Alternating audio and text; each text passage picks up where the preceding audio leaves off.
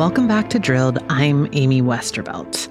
You might remember in the season we did with Earther last year that Darna Noor and I got into how much money oil companies invest in research at top-tier universities and some of the reasons behind those investments. Although they certainly influence how climate science is studied and which solutions are given more research funding, we wanted to look at the social side of the equation. Where were fossil fuel companies investing in public policy schools or law schools or economics programs? How were they working to narrow the social and political understanding of the problem and the available solutions to it? Seeing as how most folks have coalesced around the idea that addressing climate change is a political, not scientific question, that seemed like an important place to look. And we were pretty shocked by what we found. Going back to the 1950s, when Standard Oil first started to heavily invest in universities, oil companies have always thought about the social and political conditions necessary to preserve their wealth and power. And they've supported university research that does just that. In recent years, university students have started to push their campuses to refuse this money. And last week, Princeton University became the first to actually do so, or at least take a first, very big step toward doing so. The university announced that it would no longer accept gifts or grants from 90 fossil fuel companies, and that its $37.7 billion endowment will also eliminate all holdings in those companies. That list includes ExxonMobil, but for now anyway, not BP, which continues to fund the university's carbon mitigation initiative. Still, it's a massive step forward and a huge win for the divestment movement. Earlier this year, I spoke with divestment organizers at 5 different top-tier universities who had come together to file a legal complaint attempting to compel their campuses to divest from fossil fuels.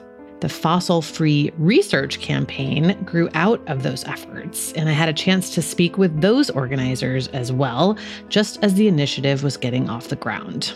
I'm bringing you those interviews now because when universities like Princeton and Harvard announce these big divestment decisions, they generally don't credit the students that have been yelling at them for 3 years to do the right thing. These students spent countless hours researching and organizing and applying constant pressure, and it's starting to really pay off. I also find it really interesting to see how folks like Dr. Jeffrey Supran and Dr. Ben Fronta, who started out campaigning for divestment as grad students, have since devoted their entire careers to climate accountability, producing a lot of the research that this next generation of divestment organizers can draw from. I guess 2 can play at the university investment game. That's all coming up after this quick break.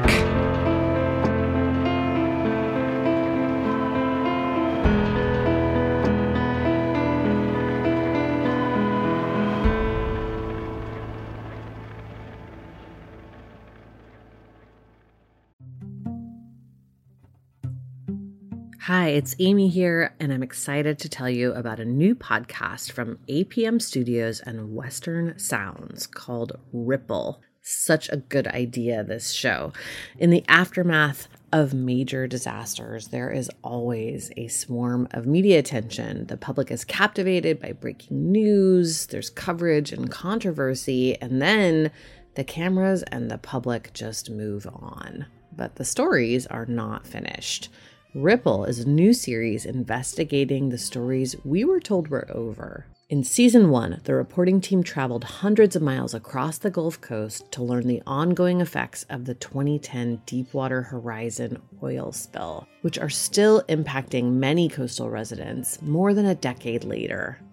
You can listen now to Ripple wherever you get your podcasts.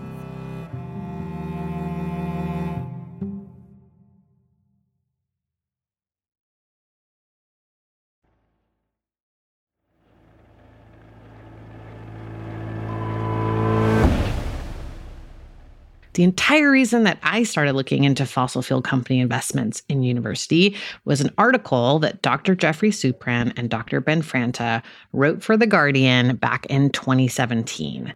It was called The Fossil Fuel Industry's Invisible Colonization of Academia, and I wound up interviewing them about it and doing an episode on that subject for the first season of Drilled. Here's Franta talking about the issue on that episode. Among that set of dedicated research centers that are really influential in technology research and training, future people working in climate, also influencing the IPCC, that a majority of funding in those centers comes from fossil fuel groups. I was involved with helping to organize the fossil fuel divestment movement at Harvard, and we would go to faculty and we would try to solicit their support, and we noticed something kind of interesting, which was that most faculty were either neutral or they would support it. But the faculty that actually were opposed to it actively and would write about it in the press, I would say more often than not, in fact, almost all of the time, these faculty were funded by fossil fuel groups. Then a research director at the Kennedy School of Government called the researchers into his office and asked them not to answer any questions about research funding. We were called in for a staff meeting, and our research director told us, there's a lot of activists and journalists snooping around and trying to inquire about our funding and funding from the oil industry. And he said, if anybody talks to you, don't tell them anything, don't talk to them and send them to me instead. For an academic institution to actually tell its researchers, don't tell other people where your funding comes from. That experience led Franta to partner up with Supran, who was noticing similar things at MIT. Supran has since gone on to conduct research at Harvard with Naomi Oreskes and is now headed to Miami University to run a research center that will track how climate delay and denial spread on social media. Franta went from Harvard to Stanford and is now off to Oxford to launch a climate litigation initiative. Last year, he published a paper about the economists that had been hired by the American Petroleum Institute and other fossil fuel groups to model the financial downside of acting on climate, and how they now describe those models as faulty, although unfortunately they still underpin a lot of decision-making around climate policy. Franta even found one specific economist who was willing to speak with him about that work. In a nutshell, they only modeled the cost of action, never the cost of inaction, the cost of unchecked climate change. Kind of hard to make good decisions about what is or isn't worth spending money on in that context. When I talked to Franta about that paper, he mentioned that fossil fuel entities were heavily invested in university economics programs too, which prompted Darna Noor and I to look into it for our season on fossil fuel in schools. And what we found was not just a seminar here or there, but a concerted effort to fundamentally shape how we understand and invoke economics. It starts targeting Americans when they're little kids and never lets up. Here's Franta on why that's so concerning. And that's obvious that we should ask is, what effect has that had? What has been the influence of decades of funding from these special interests? Latest research is one example. Some new research that will be out soon, and by the time this airs, it might already be out. It tracks the activity of a group of economic consultants who were hired by the petroleum industry for decades to produce analyses that were then used by the companies and by others opposing restrictions on fossil fuels to tell the public that it would just be way too expensive to act on climate. And that in any case, climate was not going to be a big deal. So the best thing to do was just do nothing. And this was the economic ammunition that the industry used alongside their scientific emergence of doubt.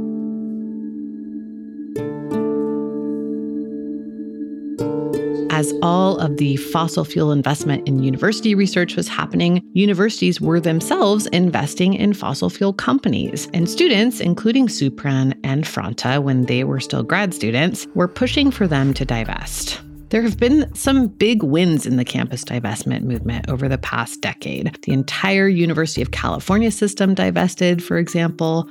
Harvard finally agreed to divest last year. The divestment movement spawned the Sunrise movement as well. And last year, the fossil-free research campaign too. But there are still plenty of prestige schools that are heavily invested in fossil fuels, which is why earlier this year, students from 5 top-tier schools came together to file a legal complaint alleging that actually it's illegal for their universities to be invested in fossil fuel stocks. I spoke with Hannah Reynolds from Princeton, Christopher Rilling from Stanford, and Aditi Lely and Zara Biabani from Vanderbilt shortly after that complaint was filed. I wanted to start with just a little bit of background, just to have you guys repeat how you all ended up involved in this and what prompted the decision for the universities to kind of join forces on this complaint. I can touch on this. I'm Zara, and I'm from the Vanderbilt campaign.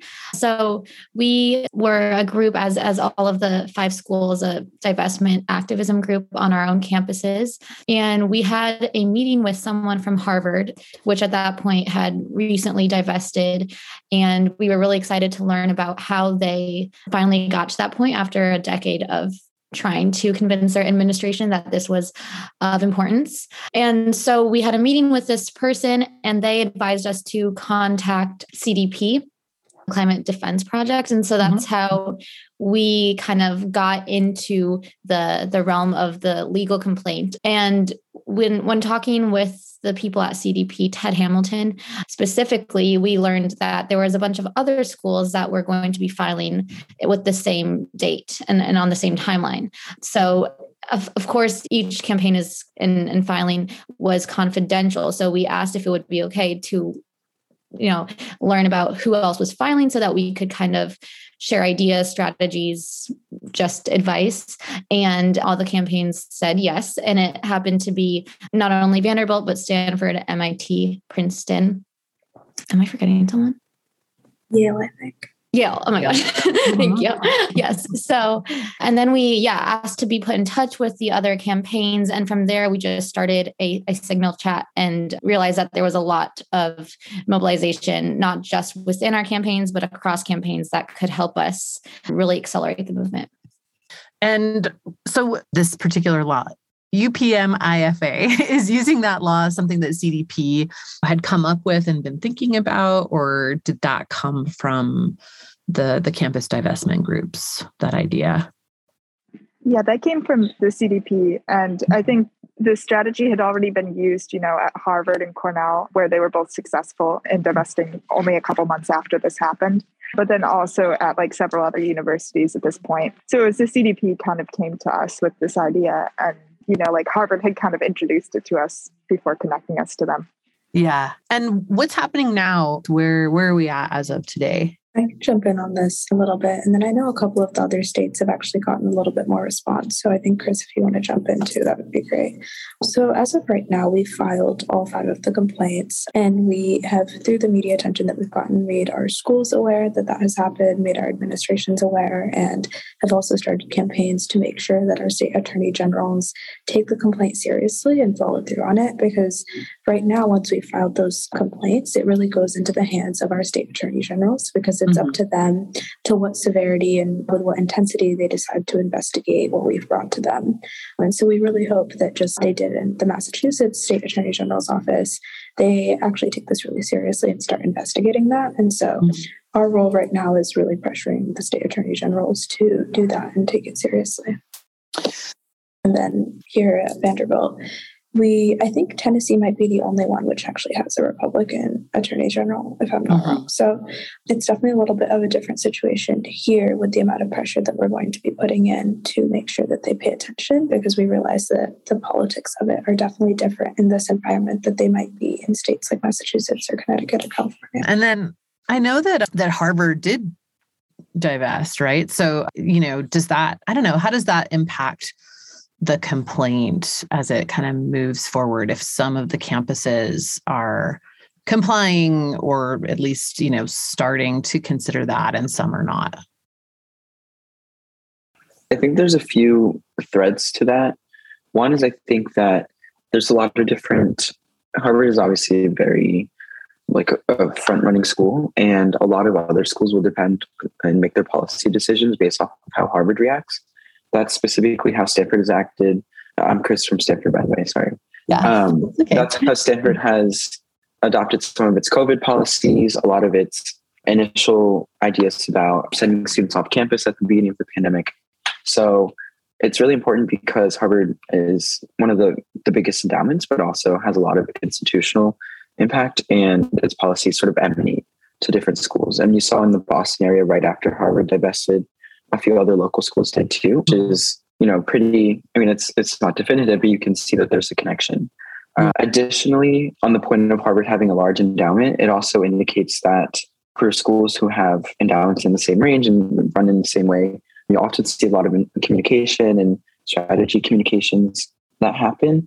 Specifically with the Yale endowment, there's a really famous endowment chair there who sort of hopped around to different schools and led a lot of different research and thinking on institutional investing. And sort of the third thread that I'll mention is the idea that just because Harvard has, made this commitment to divesting doesn't mean that, one, that they've gotten out of their asset classes already that are the point of this legal complaint, but two, doesn't mean that the legal proceedings still couldn't happen. Because the law has been broken in the past, these are still potentially active considerations. So they're not out of the woods yet. So that's sort of a signal to other schools that, what are we doing? What do we need to look into? Or do we have our bases covered? And Stanford so far has responded to just a handful of requests for comment, basically indicating that no, Stanford's endowment is following all the laws as far as we're aware. So that's sort of all we've heard from them. But yeah, those are just a few different ways. Yeah, I can add on to that just because Princeton, being proximity to Harvard and also in the Ivy League, has this history, I guess, of following Harvard in a lot of different things, especially related to racial justice and stuff. But some of the things that I've heard both our administrators say and folks in the Harvard campaign have mentioned is that Harvard claimed that, this legal complaint had nothing to do with their choice to divest, that they were already in the process of divesting before it happened. So that's, I think, one way that we might see our schools react to it is even if they do choose to divest, they might not credit the legal complaint to that. Right. And then the other thing is, like, our administrators have said, our president still denies that Harvard has committed to divest. I don't think they actually divested. So that there's that kind of thing, like where there's just still this like unwillingness to just see what's happening and call it what it is. So that I think that could also surface as well. Yeah. Just adding to that, I think at least at Vanderbilt, referring to Harvard is also a lot about rhetoric, because there's a lot of rhetoric here of calling ourselves the Harvard of the South and things like that. And so we've been really adamant about saying that if you want to draw those comparisons, then you have to follow through on the same actions that Harvard is taking. And so that was part of the just rhetoric that we're pushing as well, about using it as a precedent. Yeah. And sorry to jump onto what Hannah was saying, even though Harvard didn't acknowledge the legal plaint in the Chancellor and President's divestment press release, he used the terms prudent investments, which is the key kind of term of UPMIFA. So that's why they believe that strategy got them to divestment. Interesting. That's super interesting. I've done a bunch of research on fossil fuel funding of research on all of these campuses. And I wonder if some of the hesitation from some of these universities around divestment is in part linked to the fact that they have large amounts of money that they're taking from fossil fuel companies as well. And I'm curious what you guys have seen with respect to that. Princeton has a really unique situation because unlike any other school in the country, Princeton has a requirement that if we're going to divest, we also need to dissociate from those companies and the products they produce, which is basically a completely arbitrary thing, but that was created by Princeton after South African apartheid divestment campaigns because they didn't want it to be so easy to divest from things. But basically, that means we have to have plans to not be like driving cars that have gas if we're going to divest from gas companies, or we need to be moving to, renewables to heat our dorms and stuff like that. Those are the kind of claims it makes, but it also makes this claim that we need to, dissociation also means ending any research funding from these companies.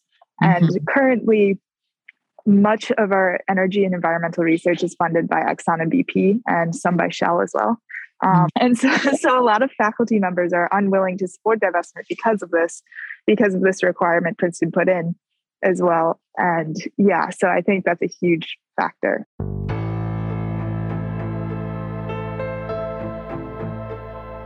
Did you catch that? Princeton has had a policy in place since the apartheid divestment days that was intended to make it harder for the university to be compelled to divest from anything. It requires that if they're going to decide to pull investments from any particular company or sector, they must also disassociate themselves with everything that company or sector does, which makes their announcement last week a really, really big deal.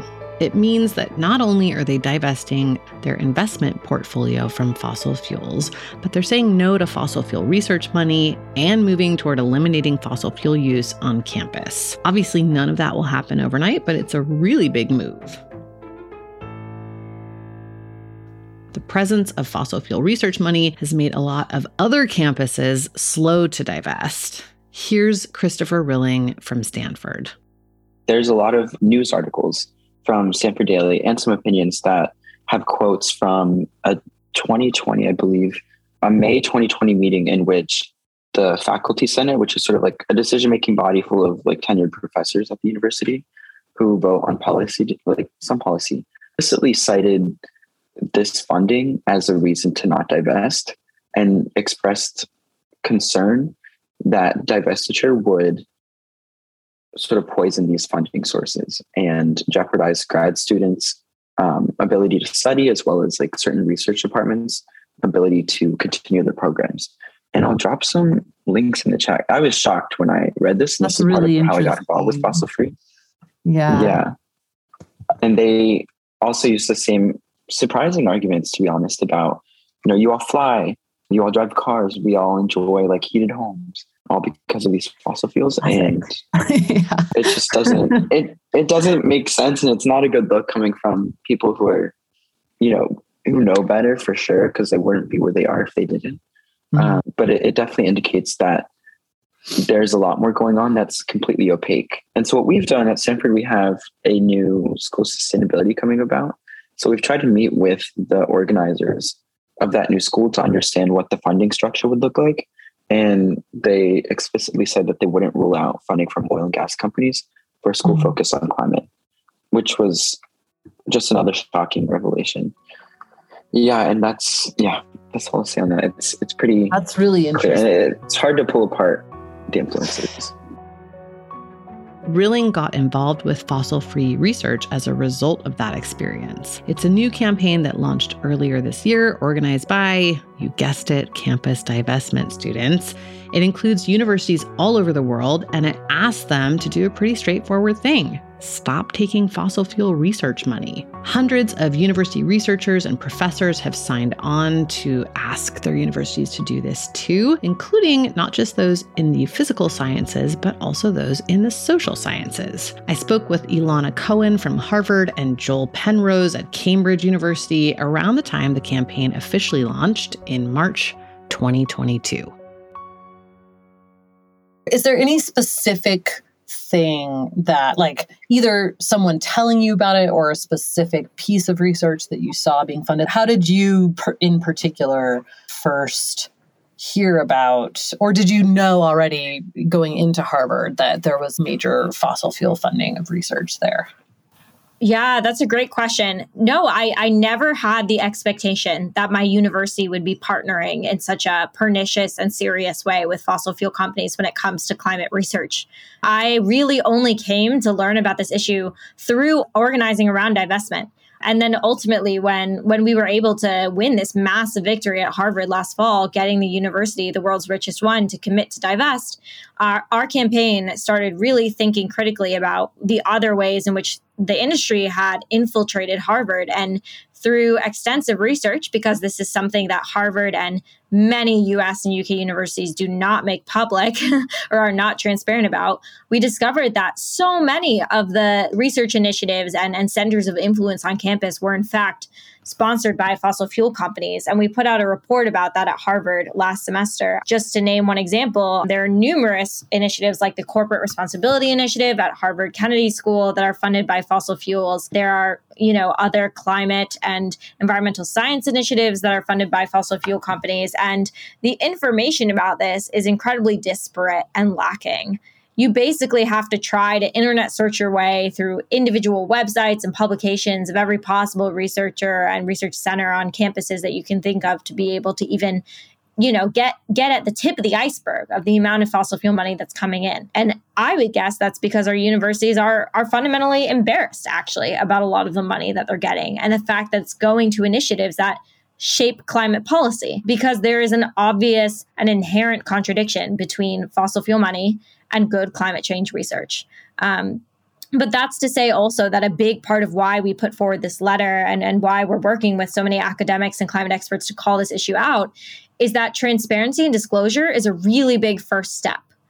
If our universities want to claim that this money is doing anything meaningful, then at the very least, they need to start talking about where this money is in the first place. And at the moment, the vast majority of universities are simply not doing that. So that's a long way of saying that I came to really diving into this issue after thinking more about how, what is not seen on university campuses that actually provides a critical license to the fossil fuel industry. Because when I say not seen, what I mean is that our universities are not transparent about it.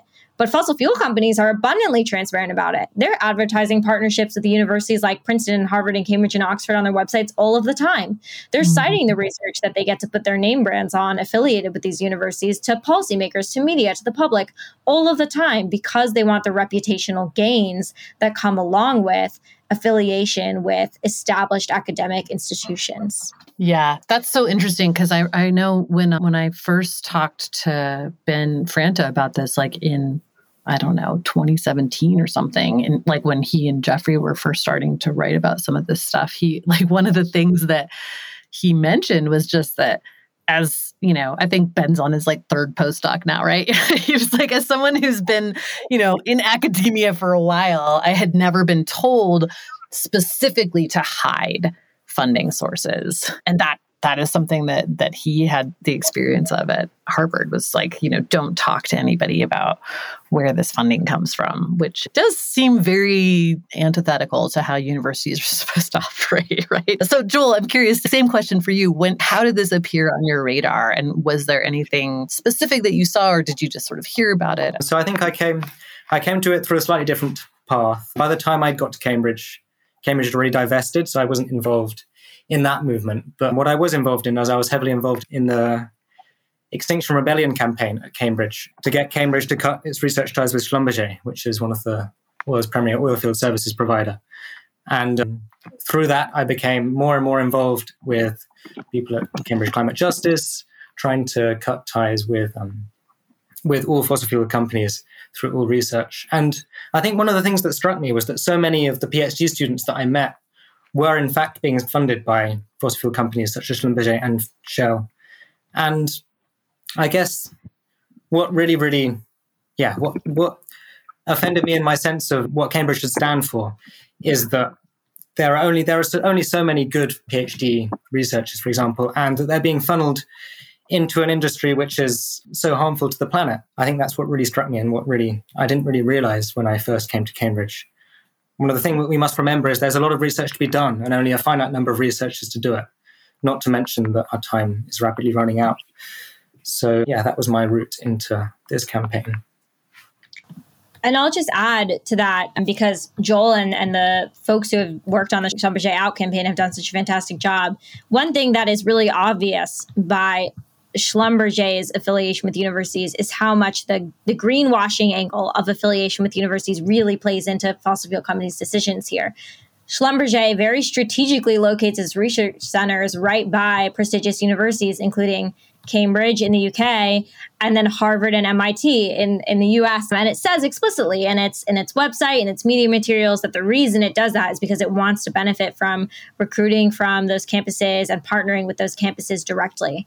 And that's a really clear reflection of exactly what fossil fuel companies like Schlumberger, which are responsible for just absolute environmental catastrophes and injustices, are seeking here when they look to universities for partnerships. It's social license. Yeah, exactly. I was impressed by the letter and the number and breadth of folks that were signed on to it. Can you talk a little bit about how that came about and I guess how hard or not hard it was to get researchers to sign on? What were some of the hesitancies you were hearing from people about making this statement? Yeah, I can start with that. But, a really common hesitation we've encountered is the idea that fossil fuel companies may be bad actors, but they're still providing money for ostensibly good climate research. And don't we need just more money for climate research? But as we've made clear, the reality that there may be, that there isn't enough funding coming from our governments and the public sector for climate change research only underscores the need for more money to go into climate change research and for universities, particularly rich universities, to lead the way in securing that funding. It doesn't erase the fundamentally unjustifiable and intractable conflict that arises when you take fossil fuel money for climate change research, nor does it alter the reality that by taking that money, universities inherently lend the prestige of their reputations as well as their resources to companies that are trying to make themselves look like good faith climate actors when in fact they're doing everything in their power to sustain a core business model that is completely at odds with the demands of leading climate science and climate justice. So there is no such thing as good fossil fuel money for climate change research because the money is inherently problematic. And also because what we're highlighting here, again, is a systemic issue, right? We need good funding for the research on which our futures, our planet, our communities, particularly communities being disproportionately impacted by the climate crisis, depend. And that's something that we just simply can't sacrifice to the whims of fossil fuel companies looking to profiteer off of crisis, whether it's immediate humanitarian crisis like Russia's war on Ukraine or the longer term climate crisis and all of the humanitarian conflicts that poses. And I think it's also important to point out, again, that many rich universities have a lot of resources at their disposal and have made very clear their ability to fundraise vast amounts of money to support initiatives that they're interested in.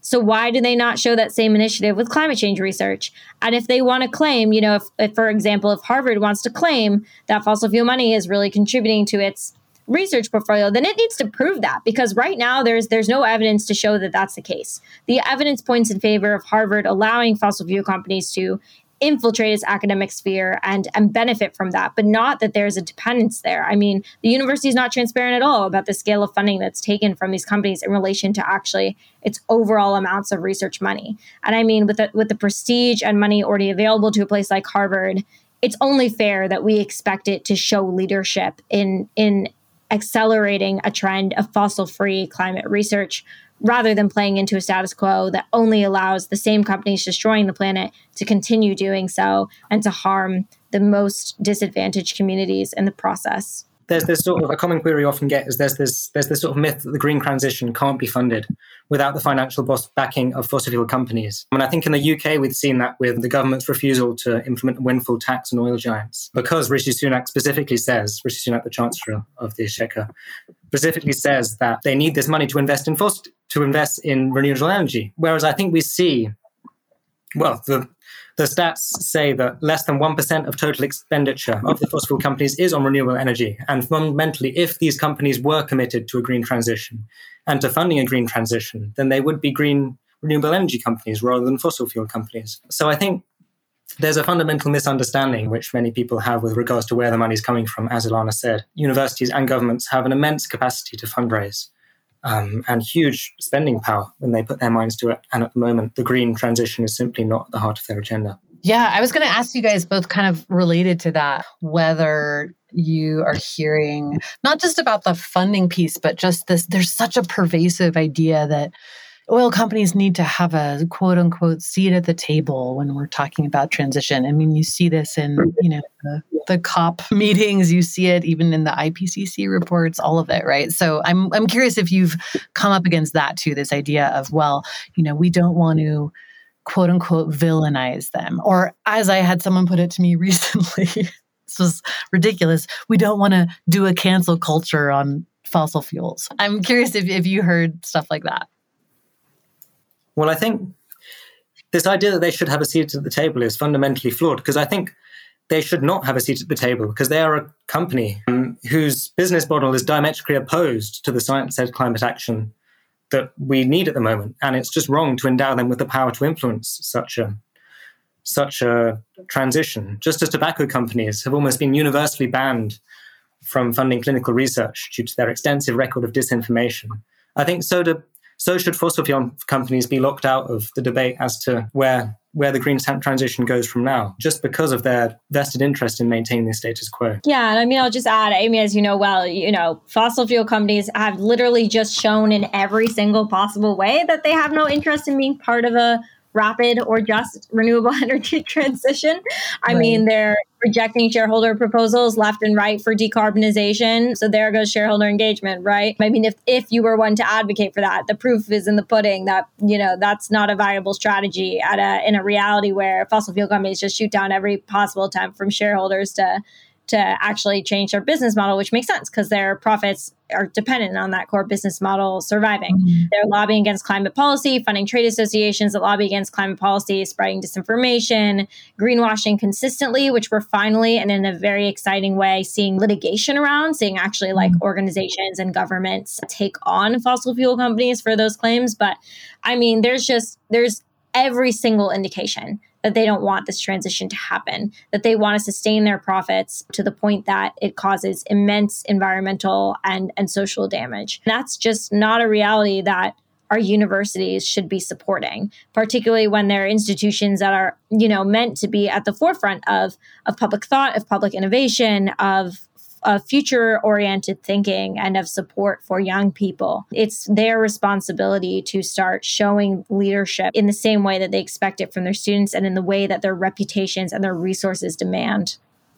I feel like in the last 5 years, when this stuff first started to get into the media sphere, at least, that there was a lot of pushback actually from climate researchers who, I think initially were worried that this conversation, discredited some of their research or their colleagues' research. And just to see the turnaround from that to now, where actually I've seen at least 3 people that I personally know were very defensive about this conversation 5 years ago. Signing on to this letter, that's a big shift. Yeah, I think just as the crisis has got worse and worse and worse, I think in this last year alone, you're beginning to see just how bad it's become. In the UK, we've had 3 successive storms that have been the worst in a very, very long time. Hit us one after the other, after the other, after the other. So I think people are really, really starting to wake up, and there's been a dramatic shift after divestment. People are looking around and thinking, where's the next logical step from here?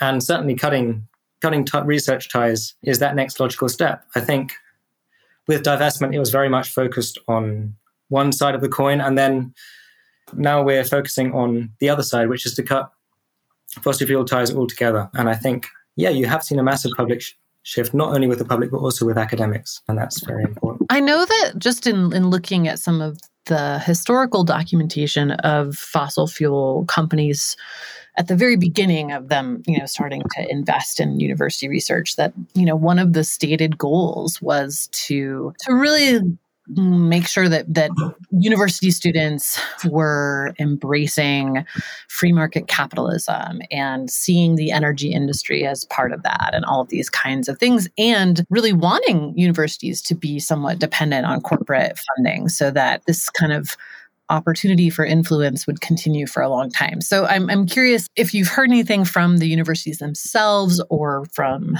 researchers around, where are we going to get this money if we don't get it from the fossil fuel industry, and what the the answers are to that? Yeah, I mean, it's a really tough question.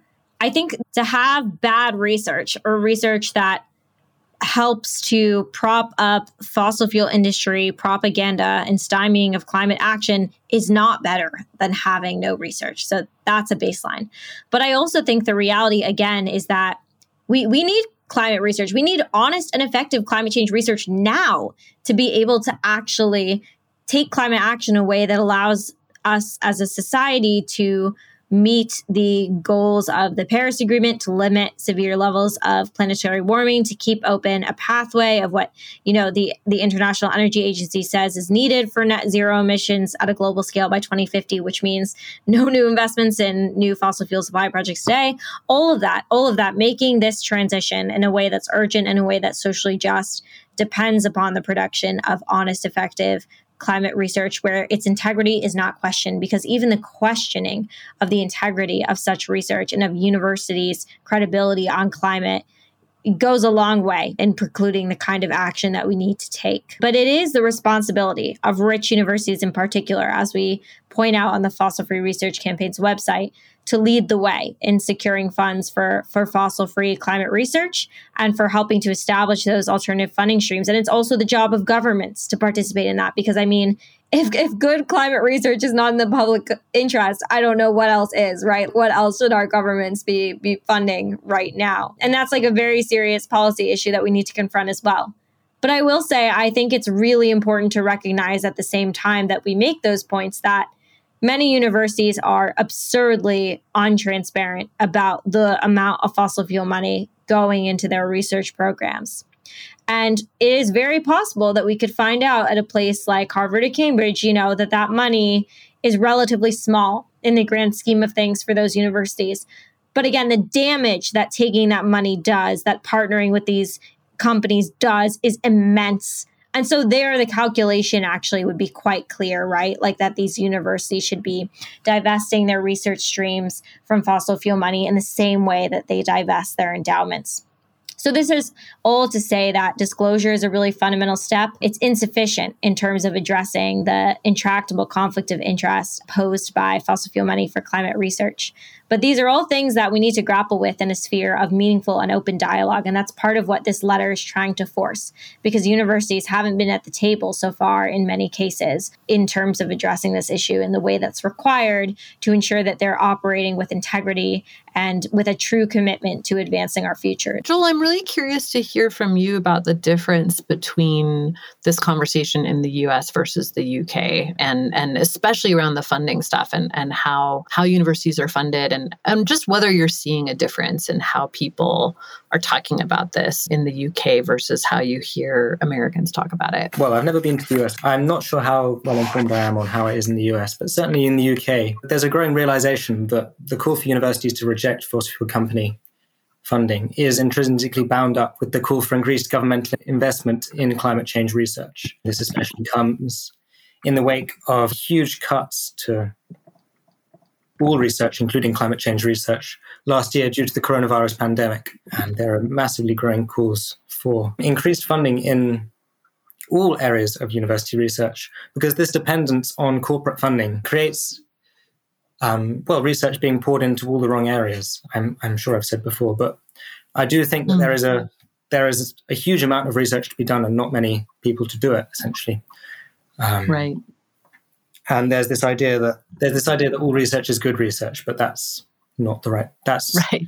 Yeah, that's just not true. I don't think what we need to do is find the most effective use of the resources we have. And though obviously there's no definition of effective research, no one has any of the definitive answers. But what is clear is that you need to find a more objective source of funding. And that is certainly what fossil fuel companies cannot provide. They should be the last to decide the direction of this green transition. And increased governmental intervention and management of research funding is definitely the way forward. Yeah. Okay. So I know that this letter is just the beginning. Are there things that you guys can talk about yet that you have planned for future? Where do you want to see this going? I mean, I assume you want to hear universities committing to not taking fossil fuel money for research. But beyond that, what's kind of the next step in trying to encourage that from universities? Yeah, well, I'd say heck yeah, that's the goal, is to get universities to actually implement these bans. A first step, though, would be instigating meaningful dialogue. And by meaningful dialogue, I don't mean like bureaucratic back and forth with administrators, which I think the divestment movement has shown in many cases simply fails to succeed when our universities are actually corporations beholden to certain interests, among those the fossil fuel industry. But what I do mean is rallying folks on campuses. This letter is really exciting to see. And I think we're optimistic that having these more than 500 names of leading academics, university members, and climate experts on the letter will inspire many, many more folks in these fields to step forward, to use their voices, their power, their resources, their public platforms, which students often lack, to be able to push universities in tandem with students who can do the sort of grassroots organizing work that also needs to be done at the same time to force these conversations. So I think we're hopeful that the letter will inspire direct actions and new concerted organizing efforts, particularly among student divestment campaigns that are looking for next steps in the wake of their divestment victories, in addition to mobilizing allied bases of faculty and alumni and those across the sphere of higher academia to push on our universities to make real institutional change on this issue. I think it's also worth noting, the idea of a fossil fuel money ban for climate research is so critical at universities for the reasons that the letter lays out, which is that universities have enormous amounts of prestige and resources and legitimacy granted to them. But this is also a model that could easily be adopted by other research institutions, right? By organizations that are focused on climate change research in the same way that research institutions like Cancer UK that focus on cancer and public health research have decided to systematically reject tobacco money because of the inherent conflict of interest posed between such money and research around public health. So there are many climate change research organizations that could adopt the same kind of policy that we've been calling for in a university context. And I think part of our vision also is expanding this call and seeing those institutions come on board as well, because they have a lot of the same cultural power and semblance of public legitimacy that allows for their partnerships with the fossil fuel industry to make a public impact in terms of sustaining the industry's deadly core business model. Yeah, I would just add that I think what's been really critical in this effort is the transnational dimension of it. And I think a next step would be to increase international inter-university cooperation.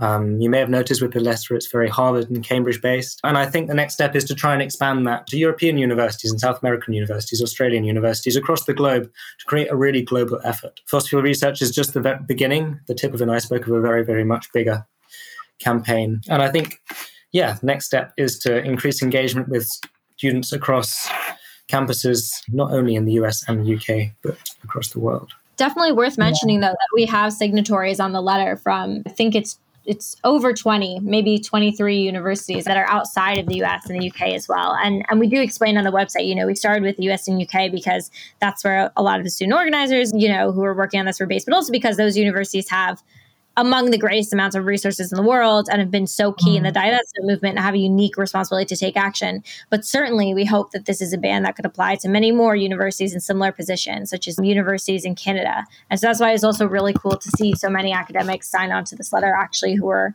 outside of the US and the UK. I wonder too, if you guys have talked at all about connecting with the handful of academic publishers that publish a lot of this research too, all of which are also partnering with fossil fuel companies in unfortunate ways. But it's mostly because it's a fairly small handful. I wonder if there's been any kind of discussion around looking at them too. So the folks like Taylor and Francis, Elsevier, the big kind of publishers of research from these universities as well. That's a really great idea. I mean, we have not started organizing around that, but certainly I think that is, again, part of our hope for what this letter effort could build into, right? The letter is meant to provide a foundation for showing institutions that are part of the climate academia sphere that they need to step up in this moment of crisis. And certainly, as you mentioned, like climate change publishers, which they're finding out, are really, really key parts in that, because they could decide not to, they could implement bans on what they're going to publish in accordance with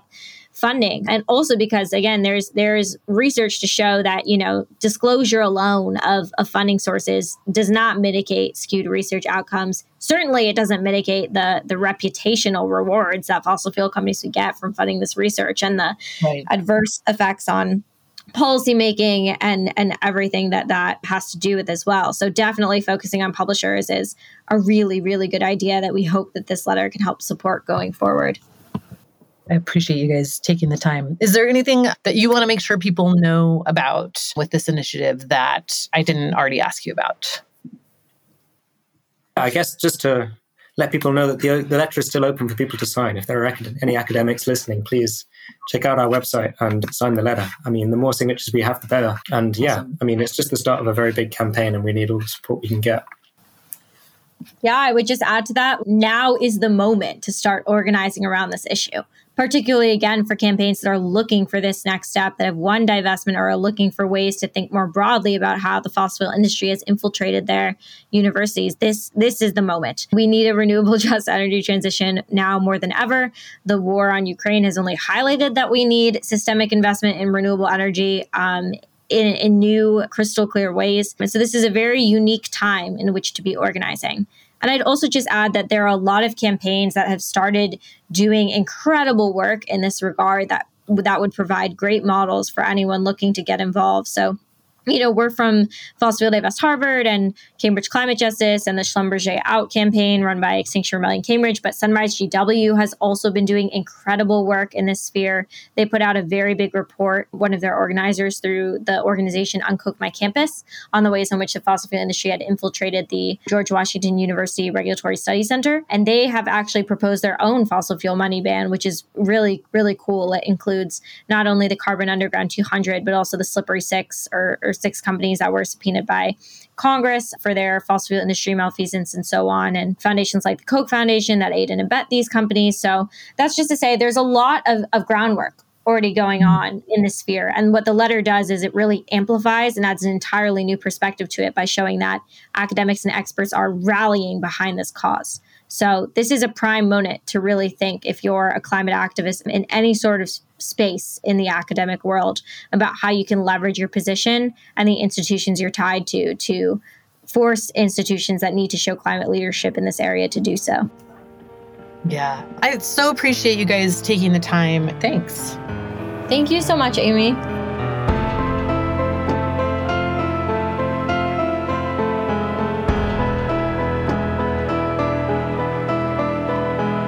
That's it for this time. I will stick links to both information about the legal complaint and information about fossil-free research in the show notes if you want to follow up and find out more. You can, as always, follow us at We Are Drilled and online at drilledpodcast.com. Make sure that you sign up for our weekly newsletter there. Thanks for listening, and we'll see you next week.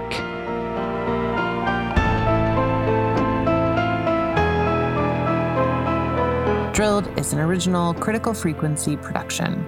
The show was created and reported by me, Amy Westervelt. Original music and mixing and mastering for this episode by Peter Duff. Our artwork is by Matthew Fleming. For ad-free episodes and bonus content, you can sign up for our Patreon at patreon.com/drilled.